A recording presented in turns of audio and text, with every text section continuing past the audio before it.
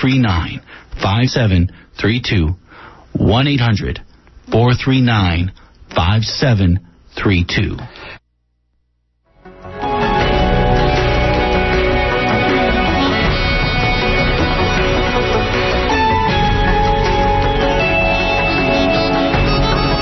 You may know Max Blumenthal, one of the sharpest young journalists around, from his appearances on Rachel Maddow or Keith Olbermann, or from Democracy Now! Max has written a book of ferocious revelation called Republican Gomorrah. He'll be talking about it on Tuesday, September 29th at 7:30 p.m. It's a KPFA benefit at the First Congregational Church of Berkeley, 2345 Channing Way at Dana. It's wheelchair accessible. Tickets are at brownpapertickets.com. Full info is on our KPFA website.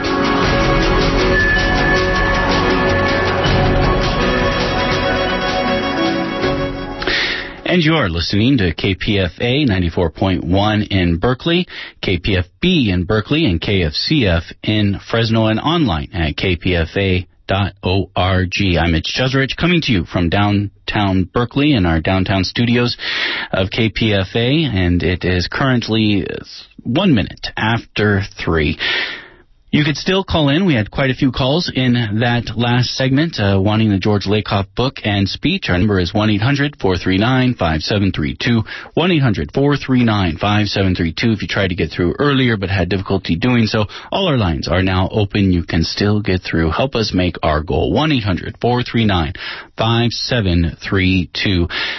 Now we're going to turn our attention to the late senator from Massachusetts, Ted Kennedy, who died on August 25th, 2009, at his home in Hyannisport, Massachusetts. In May of 2008, Kennedy was diagnosed with a malignant brain tumor, which limited his appearances in the Senate before his death. Ted Kennedy was a senator from Massachusetts, and he was a member of the Democratic Party. First elected in November of 1962, he was elected 9 times and served for 46 years in the U.S. Senate. At the time of his death, he was the second most senior member of the Senate and the third longest-serving senator in U.S. history. I recently got an opportunity to speak with Peter Canellos of the Boston Globe. He's the editor of a new book, Last Lion, The Fall and Rise of Ted Kennedy. Joining me now is Peter Canellos. He is the editor of the editorial page for the Boston Globe. He's also the former Washington bureau chief. He has overseen all coverage for the paper on the national political scene, where he has worked since 1988. He is the editor of a new book that has been written by a team of reporters at the Boston Globe titled Last Lion, The Fall and Rise of Ted Kennedy. Peter Canellos, thank you for joining us. Thank you. Well, let me begin. Do you think we're going to see what people call, quote-unquote, caretaker take over Kennedy's seat until the special election happens early next year? I think we ultimately will. They're wrangling as we speak in the Massachusetts legislature over this, but I think that ultimately they'll decide, and probably decide fairly quickly. So I do think that we'll see a caretaker senator in and avoid what would have been a terrible irony, which is that health care legislation would be jeopardized because of Kennedy's death. Kennedy being the leading champion of health care legislation. So it's important for Massachusetts to get that seat filled, and I think they will. Well, Ted Kennedy has been a lifelong proponent for health care reform. Do you think that his absence, even when he was ill and not on Capitol Hill very often, actually had an effect over this health care debate? I think it's had a big effect. I think that many people out there in the country sort of know of Kennedy as the crusader in favor of this health care legislation. What they don't know as much is that behind the scenes he was also sort of the master negotiator. So all of the negotiating and compromising that people see going on Capitol Hill right now is something that Kennedy would be able to take advantage of, use his skills, call in his chits, and essentially get an agreement that was probably closer to what he wanted than the agreement otherwise would be. And so having him gone, clearly limits the chance of a sweeping bill. Do you think Max Baucus's bill would look any different if Kennedy was around? Well, Kennedy and Baucus had some agreements going in, and so it's hard to know whether this bill, now that Kennedy has died, whether this bill, in any way would have violated those agreements, or Kennedy would have been able to prevail on Baucus to change the bill slightly. I think it was expected, though, all along that Baucus's bill would be more moderate, and the bill coming out of Kennedy's committee, now chaired by Tom Harkin, would be one that would have more expansive reforms, and then they would have to reconcile the two. Now, your book, Last Lion, The Fall and Rise of Ted Kennedy, you edited the book, and it was written by a team of reporters at the Boston Globe. In it, you go through Ted Kennedy's entire life. I want to talk about his time in the Senate with you. And what I actually would like to begin is looking at his time with Richard Nixon. When Richard Nixon was elected into office, it was the first time Kennedy, as a senator, had to deal with a Republican senator, or a Republican president. What was that relationship like? I think the relationship between Nixon and the Kennedys was fraught and complicated. Obviously Nixon had run against Jack Kennedy in 1960 and lost narrowly. Nixon kind of admired the Kennedys because of their charisma and skill at politics, and in some ways felt very envious of them.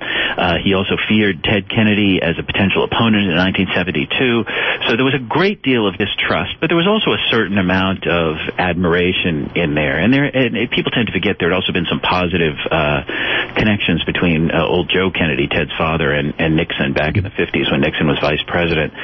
So I think that they were deeply wary of one another, and Nixon was terrified at the idea that Ted Kennedy would run in 1972 and defeat him. On the other hand, Nixon was not the kind of doctrinaire conservative that some later presidents were, and was more of a mindset to try to compromise with Kennedy. And if anything, at that stage, Kennedy was less of a compromiser than he was later in his career, less willing to make a deal. And so Kennedy would have been sort of the obstacle to coming to agreement on some of these issues, particularly involving health care. Well, health care was interesting. In 1974, in the State of the Union address, President Nixon did promote a health care plan. It was a plan that didn't look entirely different from my understanding from what is being talked about today in Congress. Yet, Ted Kennedy and the AFL-CIO and others were somewhat credited with helping thwart that plan. Yeah, I mean, there were several different health initiatives during the Nixon years. One of them actually set the groundwork for HMOs, and that was probably not the one that Kennedy would have regretted not agreeing to.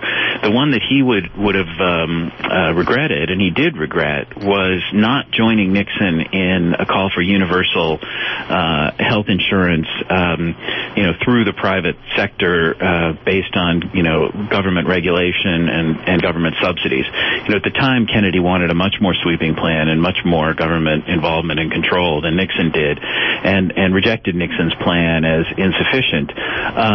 What Kennedy told our reporters later on, late in his life, is that he learned that in Congress, once you make a commitment, you can then go back and correct the imperfections. So if he had said yes back in the early 70s, and Congress had promised universal health care, then he was pretty confident that, Nixon's plan of working through private insurers would have been problematic, but there would have been many opportunities over the next 3 decades for them to, go back and change the regulations, or, fine-tune the system, or maybe even add, a public option or something. And he regretted not having gone for it back then. So I think if he were here now participating in the debate, he would probably say to the progressives who are holding out for public option that that's a fine thing to do, but in the end, don't allow your desire for a public option to mean that, nothing gets passed. It's far better to pass a system that lacks a public option, but states the commitment of universal care, and later on in succeeding years you can go back and get that public option. Well, that's interesting. So you think if Ted Kennedy were still in the Senate and active in the debate, he may not be one of those lawmakers to draw a line in the sand over the public option. He never drew a line in the sand in quite that way. I mean, he would be the first one who would be standing up, making the case for a public option. Yeah. He would be the first one explaining why every compromise plan falls short. But in the absolute final analysis, with his, learned sense of how the Senate works and his deep knowledge of his colleagues, when he assessed the lay of the land and realized that a public option wasn't going to go through, he wouldn't go down in flames over it. He would compromise at the last second, get something through that, he would acknowledge was imperfect and build towards improving it. Go to work the very next morning trying to improve it.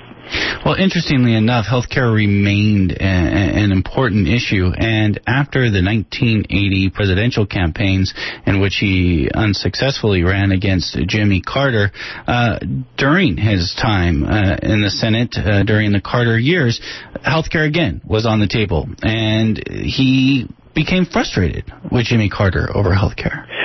He did, and I think it was a very special kind of frustration because Kennedy himself had chosen not to run in 1976.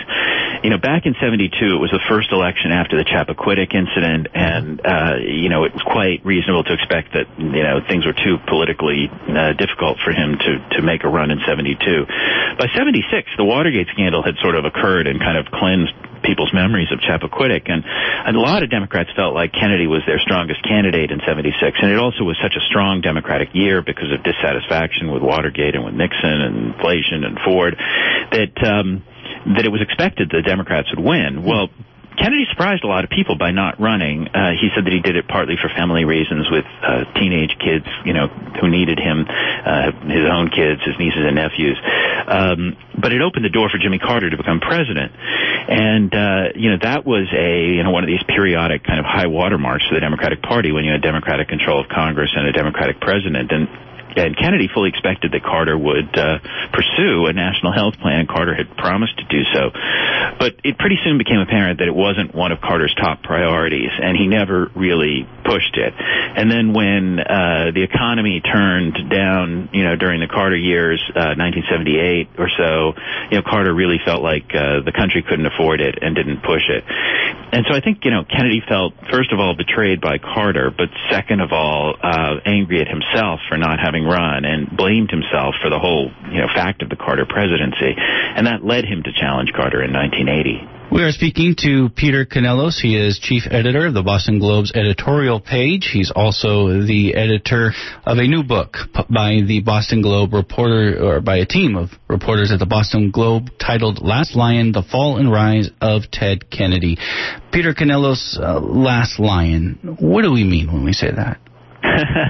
Well, in recent years, as Kennedy got older and became more dominant in the Senate as sort of the true leader of the Democrats, even if he didn't have the title of majority leader, he was the person who drove the legislation and pulled the teams together. Some combination of his dominance in the Congress, his increasingly leonine appearance, the fact that he'd been there so long and was such a part of the institution, got people to call him the Lion and increasingly the Last Lion, because there really isn't anyone who can replace him. Now, Kennedy has been compared to other legendary senators, and one, as an example, would be Daniel Webster, the 18th century senator who, of course, is from Massachusetts as well. Fair comparison? Well, it's a fair comparison in terms of their fame and impact. It's also a comparison in that, they both were kind of dancing on the edges of the presidency while building, legendary careers in the Senate. So that in that way, it's an appropriate comparison. But in the early 1800s, when Webster was in the Senate played a very different function. It wasn't a driver of legislation in quite the same way that it is now. It was a debating society where great issues kind of were played out in a very, very formal way, and speeches were delivered in the Senate that were then, typed up and sent all around the country, and, senatorial debates were covered very, very closely. And Webster was known for, honing his arguments in a particularly eloquent way and playing a major role in, the events leading up to the Civil War. That's not what Kennedy did, really. I mean, he wasn't, his rhetoric at times was very, very powerful, but he wasn't primarily, a rhetorical senator. He was a hard-working, in-the-trenches legislator, and, his legacy is very tangible. Webster's legacy exists in a series of great documents and great moments and great decisions that he was part of. Kennedy's is in, actual money going to real people to combat real problems. So there's a bit of an apple and orange aspect to that comparison. And he said that his proudest vote he ever took was the one opposing the Iraq War. Well, he certainly worked hard to get other Democrats to oppose the Iraq War, and he probably succeeded in some cases and failed in some other cases, like John Kerry and Hillary Clinton, both of whom at that time he was close to, and he was disappointed that they voted in favor of it. And I think that, he also took the lead. It's important to note very early on, when people were still largely backing the president and calling Iraq, Bush's Vietnam, and, declaring that it had become a quagmire. So there's no question that he was way out ahead of the Democratic Party generally in opposing that war. Did it strain his relationship with John Kerry? I think that John Kerry, was particularly dedicated to Kennedy, and I think he understood very early on that, it was important to him in Massachusetts and in Washington to have a close relationship with Kennedy, and so they, by then, after 20 years together in the Senate, they had sort of learned to disagree without there being any real rancor. Also Kennedy was not somebody who held grudges or, contrived grievances against people, so I think there was a respectful disagreement, and I think that, as we saw during the presidential race in 2004, Kerry's own views on Iraq were quite complex and related to his experiences in Vietnam. Kennedy would have respected that, but Kerry also may have come around to feel like Kennedy was right. So I don't think it hurt them over the long term. Well, when we look at the Democratic Party over the last 40 years, there's two families we immediately recognize. That's the Clintons and the Kennedys. When Ted Kennedy put his endorsement to Barack Obama, do you think that was the Kennedys wrestling control of the party away from the Clintons? I don't think that it was that overt. I don't think it was like some Hatfield and McCoy kind of moment there. But I do think that, Kennedy's style of liberalism and belief in, progressive policies was more committed and deeper than the Clintons. And I think he felt that, the Clinton style of politics was not precisely his style of politics, and that Barack Obama was closer to that style of politics. He very openly said Barack Obama reminded him of his brother and was the true heir to President Kennedy. Obama is much more of a rhetorical politician who sort of states a sort of high-minded goal and then tries to get people to work towards it. Bill and Hillary Clinton were much more strategic in their approach and a little bit more centrist in their beliefs. And so I think that, Kennedy honestly felt there was more common ground with Obama. I think also that was probably a moment when he was remembering 1993 and the Clinton failure on health care. And while he never, overtly criticized the Clintons for their approach, I think that he felt in later years the sting of that missed opportunity. And so in a very substantive way, he probably felt like Hillary Clinton had not handled that well, and that would be a reason to look to somebody else for leadership. Peter Canellos has been my guest. He's the chief editor of the editorial page at the Boston Globe. He's also the editor of a new book called Last Lion, The Fall and Rise of Ted Kennedy. It's a book that was written by a team of reporters at the Boston Globe. Peter Canellos, thank you so much for your time. Thank you. And that was an interview I conducted early earlier today. Good afternoon, everyone. I'm Mitch Jeserich coming to you from the studios of KPFA in downtown Berkeley. It's now about 20 minutes past 3. It's the fourth day of our 2009 Fall Fund Drive, and so far the Fund Drive has gotten off to a solid start, which after this past year is good news for this radio station, but we still have a ways to go to be able to make our goal, and we're going to do that one phone caller at a time, one person at a time, who is going to stand up and say that they stand with KPFA and Pacifica Radio.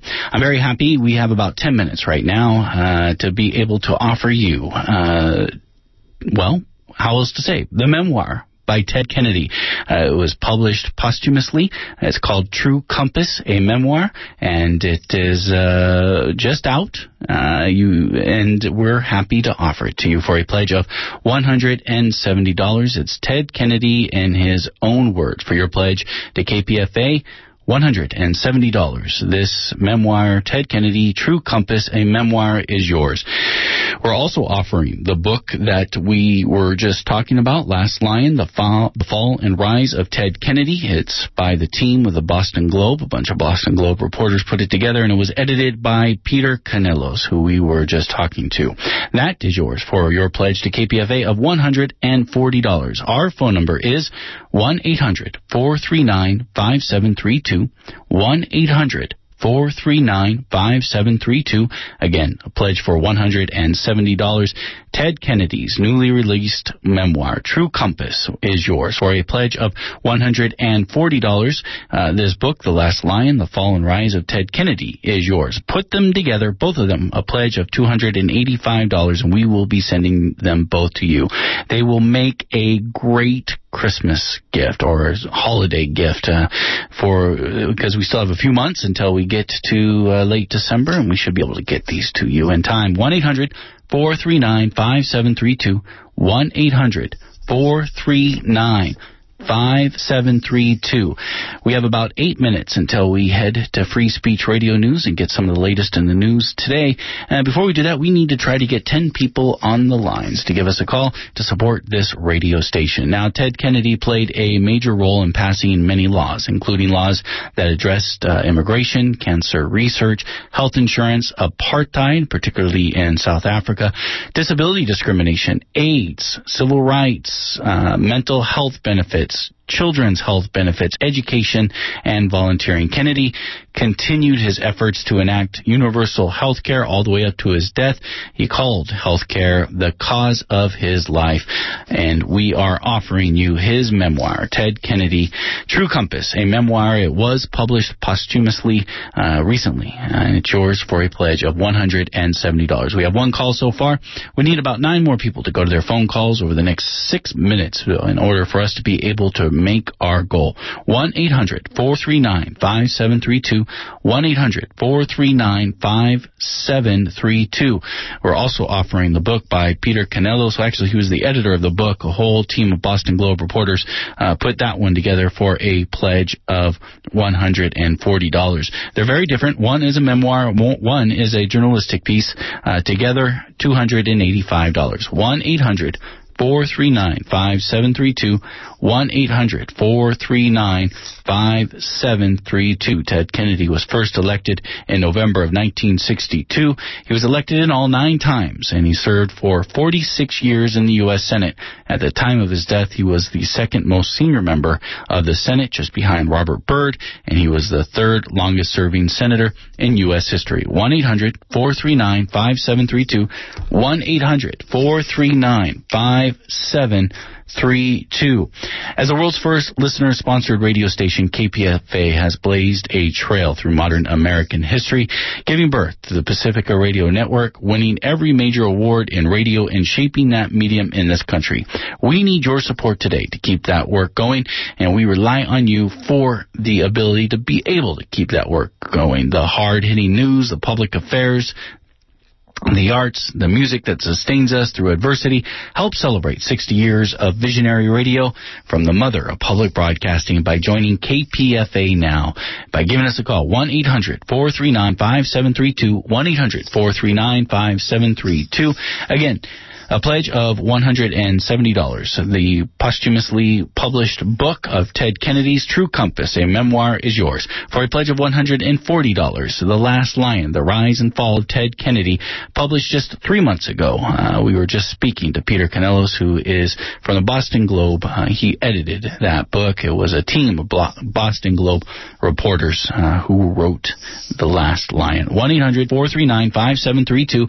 If you're not interested in these books but just want to support KPFA, that will also help us get to our goal. Whatever you can afford today will help KPFA to reach its final goal of $750,000, which we need to be able to raise in this fall 2009 fund drive to make sure that we are going to be able to stay on the air through the winter. 1-800-439-5732. A pledge of $50 goes a long way. A pledge of $35 will ensure that you become a member of KPFA today. It will ensure that in the next election, I'm sure you've heard our carts throughout the last few weeks, election carts. We are currently holding an election, but you can become a member if you haven't already done so, or you can also renew your subscription. Okay, there's another caller. We need 8 more calls in the next 4 minutes. 1-800-439-5732. 1-800-439-5732. These are times in which newspapers are folding and music and culture are disappearing all around us. KPFA matters now more than ever, as we've seen the largest street protest by conservatives in U.S. history just last Saturday. We know that we need this one place on the dial to where we can continue to be the antidote to the Glenn Becks, the antidote to the Bill O'Reillys, the antidotes to the CNNs and Lou Dobbs. 1-800-439-5732. 1-800-439-5732. We're down to our last 3.5 minutes. We need about 8 more people to go to their calls, go to their phones and give us a call. 1-800-439-5732. 1-800-439-5732. This has been so far a positive fund drive, and it's been so good to see. It's been humbling, but it's also been encouraging, knowing that people still care about this radio station and want to make sure that it continues through the winter. And that's what we're trying to do right now, raise the money that's going to get us through the winter. And you know, we can't turn to anyone but you if we were afraid of offending advertisers, if we had corporate underwriters pulling our strings. If we relied on a couple of large grant makers to provide the bulk of our funding, we wouldn't be the independent station that you rely on. 60 years ago, KPFA was founded with a commitment, creating a mass media outlet whose principal accountability was to the audience that it serves today. There's another call. We now need about 6 more people to go to their phone and give us a call. Support this radio station. Help us get to our goal of 10 people at this moment supporting this radio station, saying, I stand with KPFA. 1-800-439-5732. 1-800-439-5732. I hope that you just won't give for yourself, but pledge for the people who rely on this radio station, but perhaps right now can't afford to give as much as you can. Pledge for people who haven't discovered KPFA yet, who are going through the dial and suddenly turn on to 94.1 and realize, especially for those people like myself growing up in a small town in the outskirts of the Bay Area, it opened up a whole new world. It opened up the realization that there was a bigger community out there that was more aligned with some of the thoughts that I had. 1-800-439-5732. We still need about 5 more people to go to their phones right now. We have 2 minutes. I hope that you will join the people who are calling in right now. Become a member of KPFA. 1-800-439-5732. 1-800-439-5732. In these still difficult financial times, your donation to KPFA is really one of the soundest investments that you can make. Not only is it tax deductible to the fullest amount legally allowed, but you are really investing in the future. 1-800-439-5732. We're down to our last 90 seconds. 1-800-439-5732. Every little bit helps. Whatever you can afford right now will help us get to our goal. What our goal is to get the 10 calls. We need about 5 more people to go to their phones right now. 1-800-439-5732. Say that you support KPFA. Say that you support the phone room volunteers who are here at the station right now, ready to take your phone call. They're doing what they can by coming to the radio station and donating their time. That's what they can do. We're hoping you will do what you can do and also honor their effort with your pledge. 1-800-439-5732. 1-800-439-5732. These are times when KPFA is needed. It's a vital resource and solace for people living in our Northern California and Central Californian community. Your pledge allows those who can't afford to pledge to also have access to the breadth and depth of information that you only hear right now. 30 seconds to go. 1-800-439-5732. 1-800-439-5732. If we could just urge one or two more of you to go to your phones and become a member of KPFA today, that will go so far in making sure that this radio station stays alive and vibrant. I want to thank everyone for listening, and thank you for the people who've called in. You are listening to KPFA in Berkeley, KPFB in Berkeley.